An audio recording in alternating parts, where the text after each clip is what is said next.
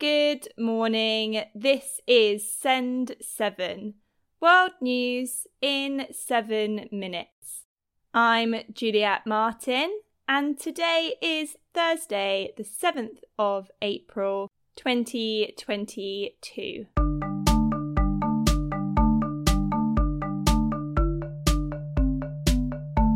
Starting in Europe, Ukraine's Deputy Prime Minister, Irina Vereshchuk, says that Ukraine will try to evacuate civilians from Mariupol through 11 humanitarian corridors. Buses have failed to enter the city, so civilians will have to escape on foot or in their cars. Russia has said that it will take more measures against British media. Last week, Britain announced sanctions on Russian state-controlled media organisations.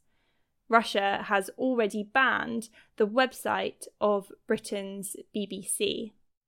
Russia has received more sanctions from the United States.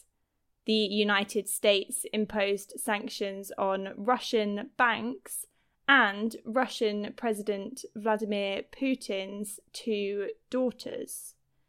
United States Secretary of State Antony Blinken has said that the United States will provide $100 million more in security assistance to Ukraine. Blinken spoke at NATO headquarters in Belgium yesterday about the importance of the NATO alliance. A hallmark of everything that we've been doing in the months leading up to Russia's aggression against Ukraine and in the time since has been our extraordinary collaboration, coordination, consultation on every element of the response. And that's exactly what we're continuing here today and tomorrow. Ukrainian officials say at least 4 people have been killed by Russian bombing at a humanitarian aid distribution point in eastern Ukraine. A British man working in the British Embassy in Berlin has been accused of collecting information with the intention of passing it to a foreign state. British anti-terrorism authorities say he intended to send the information to Russian authorities. In France, the polls suggest that President Emmanuel Macron will lead the first round of the presidential election, which will take place on the 10th of April. Macron received 26.5% of the polls, while far-right candidate Marine Le Pen received 21.5%. Africa. Tunisia's President Kais Saied says that parliament election voting will change this year. The elections are expected to take place in December. Yesterday, Saied said that there will be 2 rounds of voting and people will vote for individuals rather than lists.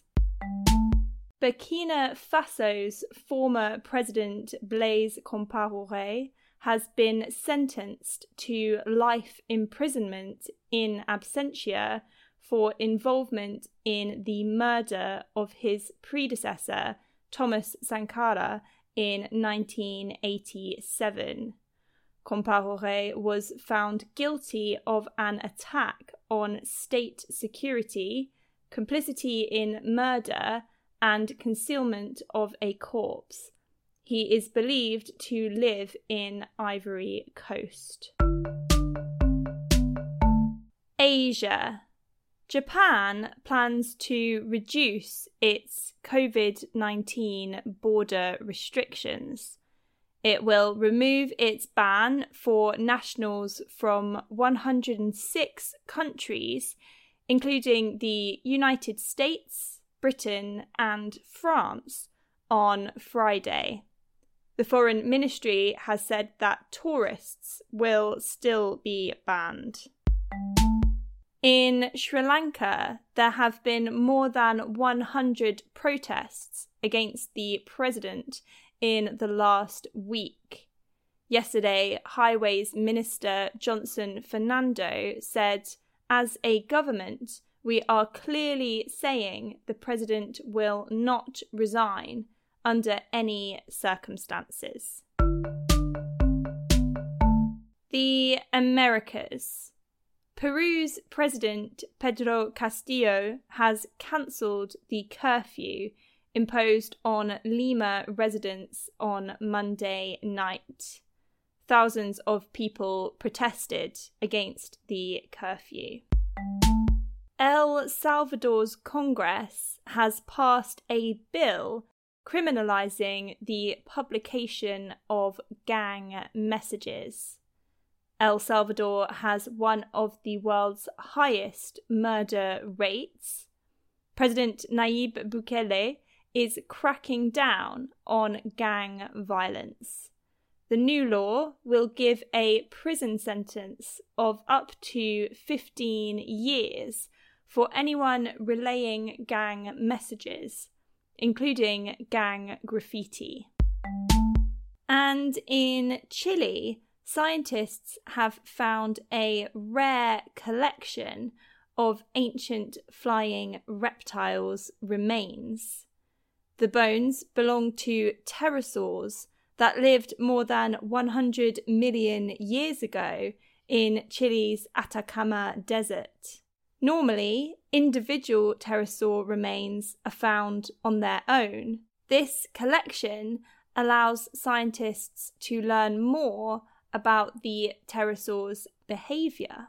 That's your world news in 7 minutes. You can get in touch with us in writing or in an audio message at send7.org. I'm Juliet Martin. Tomorrow you will be with Stephen DeVincenzi. Have a great day.